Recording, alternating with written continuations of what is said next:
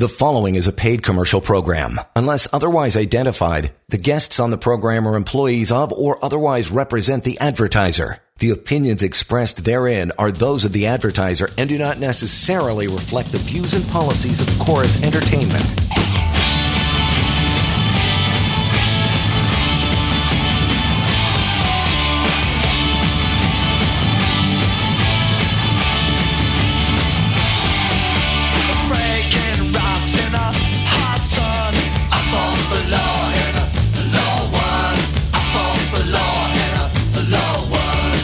This is the Employment Law Show. You betcha. It's a whole new, brand new week, and welcome to it, 6:32 on your Monday evening. John Scholes here, and with me from Samfiru Tumarkin LLP, our lawyer tonight, as far as the employment stuff is concerned, of course, Mackenzie Irwin. The Mac is here, and she's ready to go with your questions. Well, your questions, her answers. How about that? Maybe you've been laid off. I'm using quotation signs, laid off. You don't have to tolerate that. Or maybe you've just been outright fired. You got a severance package in front of you, or you think it's coming down the pike sometime soon. Maybe there's workplace issues going on. Maybe a problem with your boss. Maybe you think it's harassment. Doesn't matter. Bring it on. Pick up the phone and ask. It's just that simple. The main topic here in just a moment will be top 10 most common mistakes I see employers make. I, meaning Mackenzie, I don't see them. She's brighter than me, so these are the top 10 most common mistakes you'll see. Maybe one of these rings true for you as well as we work our way down the list. That, and if we have time, we'll get to an email or two. If not, we'll keep the live phone calls going and our topic for the day. But Mackenzie, good to see you, pal. It's good to talk to you. What's going on with the week that was? Yeah, so I mean, it's only Monday, but I've had a jam-packed day. Speak to people about their employment law issues, calling in and having a few consultations. And I had one that really stood out for me today. He's a gentleman. He's in his late 30s, and he worked for his employer for 12 years as a manager. He works for a tech company. Throughout that time, he's had very good performance reviews. He's this past year, he successfully helped the company launch a new product, and so there wasn't really any performance concerns. But he's about to become a dad. And his partner is due in September. And 2 weeks ago, he told his employer about that his partner was, expecting, and that he intended to take a paternity leave. This was pretty interesting because shortly after, his employer started transitioning two of his direct reports to now report to another manager. So they were redirecting his direct reports away from him to another manager, another team. And he thought that was a little strange, but continued working, no big deal. And then just this past Friday, they terminated him. They initially told him that it was due to restructuring. And so they've given him working notice until December 1st. And then they gave him, they're offering him a 5-week lump sum severance package at the end of that for a total of 8 weeks. So, he called me because he wanted to know, is that what I'm owed? Now, we know, and he's told me that the company's doing well. There's no restructuring. They're not really doing much as far as he could tell. And there's no one else in the company that he knows of that's being terminated at this time as well. So there's a few things here. So number one, certainly for someone who's worked for the company for 12 years, 8 weeks is not going to be his full severance. He's entitled to much more than that, likely upwards of 12, could be upwards to even 14 or 16 months, particularly given the fact that he's expecting a new baby and he's already expressed his intentions to take paternity leave. So it's important to note that those are factors. If you're pregnant or if you're taking some sort of parental leave, those are factors that the courts would consider that would likely increase what your full severance entitlements are. So there are factors that we've discussed all the time on the show: your age, your years of service, your position, the availability of comparable employment. And then there are other less common factors, and pregnancy or parental leaves are are some of those less commonly seen factors that would really vitiate towards a longer severance package, a bigger severance package. And so not only is he entitled to more in terms of his severance package, but there are also some serious human rights issues here. It's a little bit fishy that the employer has taken all these steps. You know, he was a top performer all along. He did a really good job launching this new product this year. And all of a sudden, he announces that his intentions to take this paternity leave, and the employer starts making these changes and ultimately terminates his employment. So if he's being terminated for taking a paternity leave, that is a major human rights violation, a major no-no to employers. I say it all the time. Your employers really leave your employees, leave your mat leave or parental leave employees alone. Those are job protected leaves. And again, there are likely grounds here for some additional damages because obviously, it's going to impact his ability to take that paternity leave going forward if they're going to terminate him right before his child is born and before he needs to take that leave. So it's really interesting. So I'm going to help him out. We're going to write to his employer a letter and negotiate his full severance and likely some human rights damages on that end as well. So just a really interesting intake that came across my desk this weekend. Something that I just want to express to our listeners that these are, if there's any, your employer cannot terminate you while you're on a paternity leave or maternity leave. Those are job protected leaves. If they're doing that, you've got to reach out because it's a major human rights violation. Yeah, it's like paternity leave and, that and not dealing with harassment in the workplace properly, two of the biggest mess-ups that an employer can make, right? Absolutely, yeah. A good topic, what our topic that we're going to discuss tonight.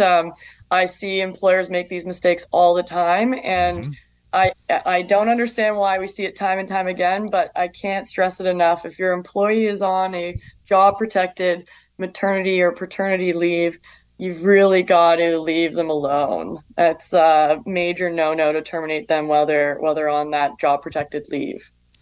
Good way to get her warmed up, and we'll take a short pause here and back with more. Mackenzie Irwin here from the firm. Going to get into those mistakes, the biggest ones that see employers make. That is on the way after our short break. Monday night edition, Employment Law Show continues. Hang in there. You're listening to a paid commercial program. Unless otherwise identified, guests on the program are employees of or otherwise represent the advertiser. The opinions expressed therein are those of the advertiser and do not necessarily reflect the views and policies of Chorus Entertainment.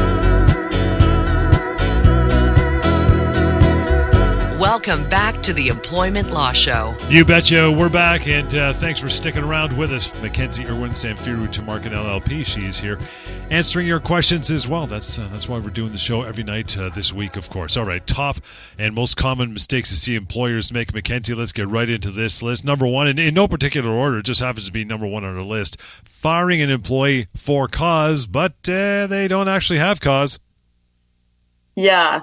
This is so. I mean, the number of times employers terminate an employee for cause, thinking they have cause, and they don't actually have it. It's all the time. So if you're an employer out there and you think you have just cause to terminate your employee, it's imperative. You have to run that by an employment lawyer before you jump to that. Sometimes you may be very close or you may have it, but you just need to put the proper documentation in place, cross your T's and dot your I's to make sure that you actually have a defensible for cause termination. Now, I think, 99.9% of all of the callers that I get clients who I get who have come to me have been terminated for cause. Their employer actually has jumped to terminating them for cause, but they don't actually have cause. And so that employee is entitled to severance. They're entitled to some severance, and I work with them, and I'm able to work with their employer in order to explain to their employer why, legally speaking, that employee is still entitled to severance. and were able to get those employees their severance packages. But again, I can't say how often it happens where an employee has been terminated for cause. The employer thinks they have cause, but in reality, legally speaking, they don't have that cause, and they still owe that employee severance.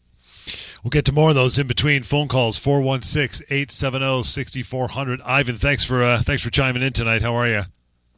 Good. How are you? Good, pal. What's on your mind? Okay, so I'm calling on behalf of somebody else. They don't really know how to ask this question, and so she's a seasonal worker. She finishes her season just after Christmas, and then she's off for about 3 months at Canada's Wonderland. So she went and applied for EI, and EI literally never got back to her at all. Literally ignored her the whole entire time. And I want to know, because I keep telling her to call them, but she's like, every time I call them, nobody answers. Or they give me like a runner. And I want to know, what are her options at this point? That is very interesting. So EI should be getting back to her. I'm wondering whether she's contacted EI in writing. She did. Sometimes it does. Yes, she has. I'm pretty sure she did. Because I always tell her, when you do it in writing, it's more. Everything is there. It's in writing. You can't say I never, that no contact was ever made other than via phone call. But they're literally ignoring her, and I keep telling her she is more than entitled, that she was in school at that point as well. Yeah, so Service Canada should be getting back to her. It may be a matter of her having to show up to in person. But certainly if she continues to call and has keep track of all the emails that she sent them in writing, following up, someone should be able to get back to her. I'm surprised to hear that. They do take a while. I do know that they're quite slow, but eventually they should be getting back to her. Well, she was basically off from January 1st.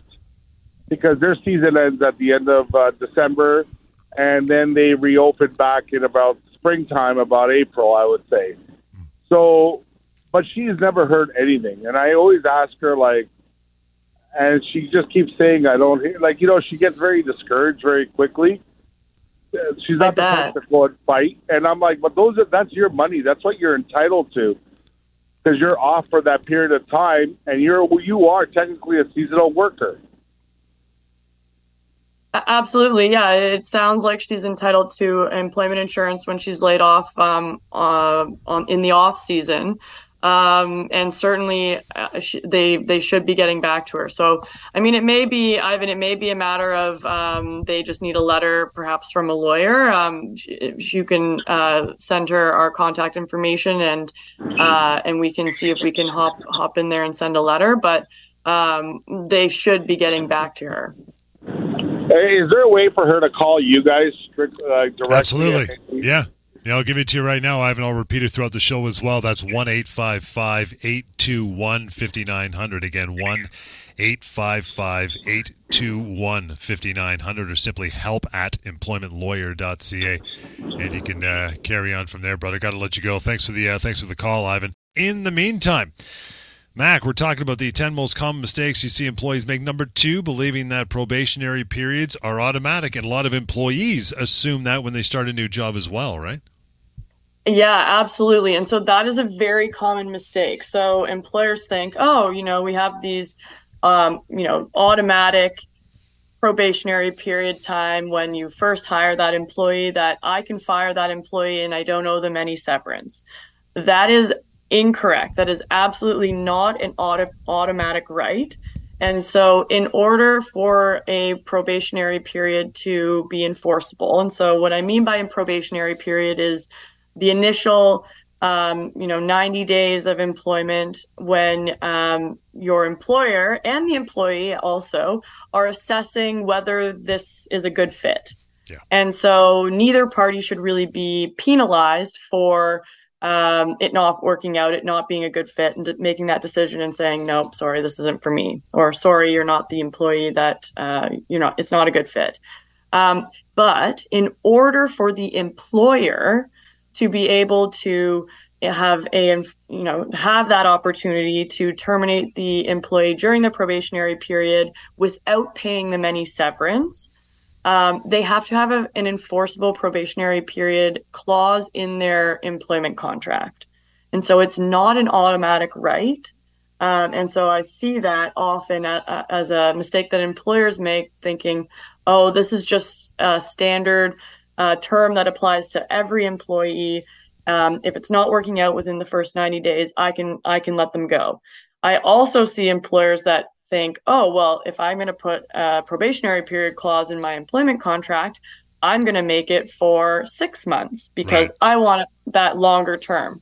And again, that's also a major mistake because those probationary period, the maximum it can be for is 90 days. You can't extend it. You can't restart it sometime in the future. It's the first 90 days and that's it. And they've got to have it as a term in their employment contract. Well, you can make it 6 months as opposed to 3, but it's not going to hold any water beyond 3 months. Therefore, it's a moot point, right?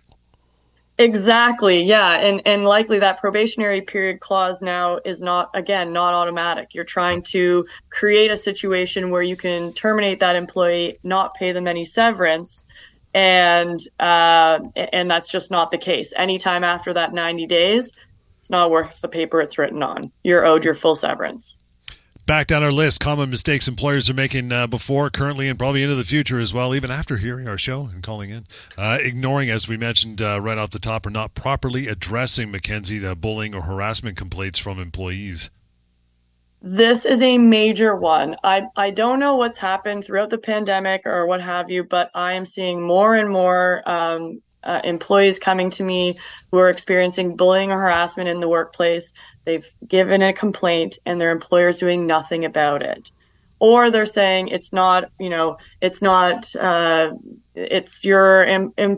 manager's management style. It's nothing to worry about. Wow. It's very important, and employers really need to understand that they have a legal obligation. If an employee has made a complaint about bullying or harassment, that triggers a duty for them to act. They are legally obligated to investigate that complaint, make a determination on whether or not there is any harassment or bullying going on, whether that behavior complained of rises to level harassment or bullying. And they need to be able to provide guidance to the employee who's making the complaint and take any corrective action that's necessary to prevent any further bullying or harassment in the workplace. So simply ignoring or not addressing an employee's complaint is a very serious issue that employers are making, and it will create a toxic workplace. It likely will lead to a constructive dismissal.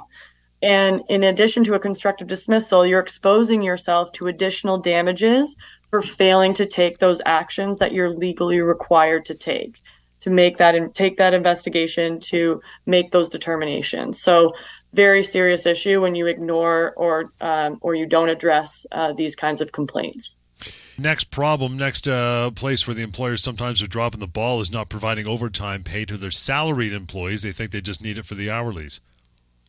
Yes, common mistake. So overtime pay is you're owed overtime, any hours over 44 hours that you work in a week. Just because your employee is a salaried employee and not paid an hourly rate does not mean that you don't owe that employee overtime pay. And so this is a common mistake that employers make, and it's commonly overlooked by employees as well. They just assume, I'm a salaried employee, I don't make an hourly wage. It doesn't matter whether I work 40 hours in a week or 60 hours in a week, I just make my salary. And no, that's not true. So if you're working anything over 44 hours in a week, you need to be paying. Well, if you're the employee, you need to be tracking those hours and letting your employer know. And if you're the employer, you need to be aware of how much your employees are working. If your employees are putting in hours outside of their regular working hours, additional hours that you're aware of, you need to keep track of those hours, and you need to be sure that you're going to be compensating your employees properly for that overtime that they're working. So just because you're salaried doesn't mean that your employer can't determine what an hourly rate would be at your salary rate. It's very easy for them to make that calculation. And so they do need to be providing you with overtime pay if you're working over 44 hours in a given week. And let me see if I have the math correct. This is going to be a tough one, but if you're salaried, wondering how you calculate that, take your yearly salary, break it down to 52 weeks. The 52 weeks gives you your hourly rate, and then it's time and a half on top of that, yeah? Exactly, yeah. And Wow. so it depends. Some employees are working, it may be outlined in your contract how many hours per week your employer expects you to be working, Right. usually somewhere between 37 and a half and 40 hours a week. And so certainly it's very simple to break that down and to determine what that hourly rate would be. And then again, any hours that you're working over 44 hours in a week, your employer owes you time and a half or 1.5 times that hourly rate for all of those hours above 44 hours. So certainly very worthwhile to keep track of your time. I always advise my clients, employees and employers to make sure that you're tracking your time when you sign in, when you sign out, so that you're properly compensated if in the event that you are working those overtime hours. It happens. It's coming up to the end of the year, and lots of people are going to be working long hours to get projects completed by the end of the year. You just want to make sure that you're properly tracking your time and being compensated for that time. Now, as we get out of here in a minute or two, overtime is one of the areas, Mackenzie, correct, where you can go to the Ministry of Labor. Never ever for severance come to you guys, but overtime that they can take care of that, yeah. Yes, absolutely. And so I think it's really important. Sometimes people get confused about severance and what the Ministry of Labor can and can't do. Yes, overtime is something that they can do without compromising. But if you're going to the Ministry of Labor for your severance or for a constructive dismissal or what have you, you're going to want to speak to an employment lawyer first, because you're looking at, you could be giving up your rights to pursue your full severance if you start at the Ministry of Labor in those situations. And with that, we are just about done, my friend. We'll leave it there for now. We'll get to the rest of that top 10 list on our next show, Mackenzie, for sure. In the meantime, reach out to Mackenzie with your issues. You want to have more of a private conversation, that is available to you at 1-855-821-5900. Email help@employmentlawyer.ca and the website. Always use this one first thing you do, even before a phone call. And by the way, you'll have access while you're there to the severance calculator. That website, pocketemploymentlawyer.ca. It's free. It's anonymous. We'll catch you tomorrow at 6:30 right here in the Employment Law Show. Enjoy your evening. The preceding was a paid commercial program. Unless otherwise identified, the guests on the program are employees of or otherwise represent the advertiser. The opinions expressed therein are those of the advertiser and do not necessarily reflect the views and policies of Chorus Entertainment.